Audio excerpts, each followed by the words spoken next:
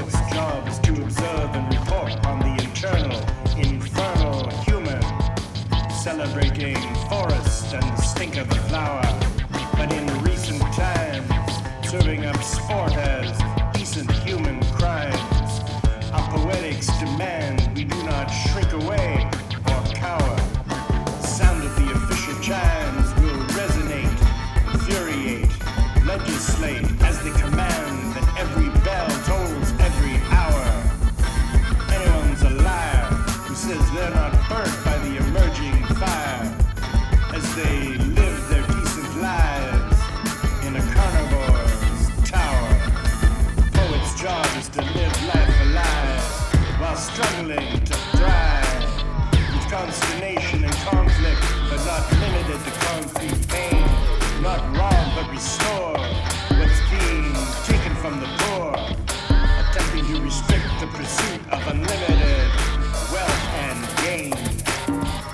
The task of language, not just smuggling in jive, instigation as irritation to inflict and refute, much like falling rain. Mask of anguish, not unlike the furious five. Intimidation is navigation, never salute, thus less likely to go insane. Poet's job to read and learn, deciding what needs to be saved, what needs to burn, not always how it remains. Not a need to bleed for that which has to be engraved, so others may learn the fact and all that the truth contains. Pertinent sense of dread that seemingly needs to be solved, knowing others will publish their proof as it pertains. A permanent punch to the head that dreamily, greedily evolved, though some cherished loneliness it never sustains. Poet's job is wonder and amazement from penthouse to the basement, the final trace of grace left on your screen.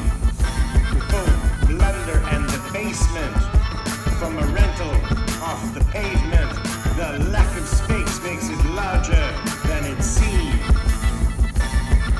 The wonder seeks containment from a writer as igniter, holding both gas and a lighter, unable to hear the scream, to recognize this as entertainment from a fighter as delighter, both a bitch and a biter, able to fly in my dream.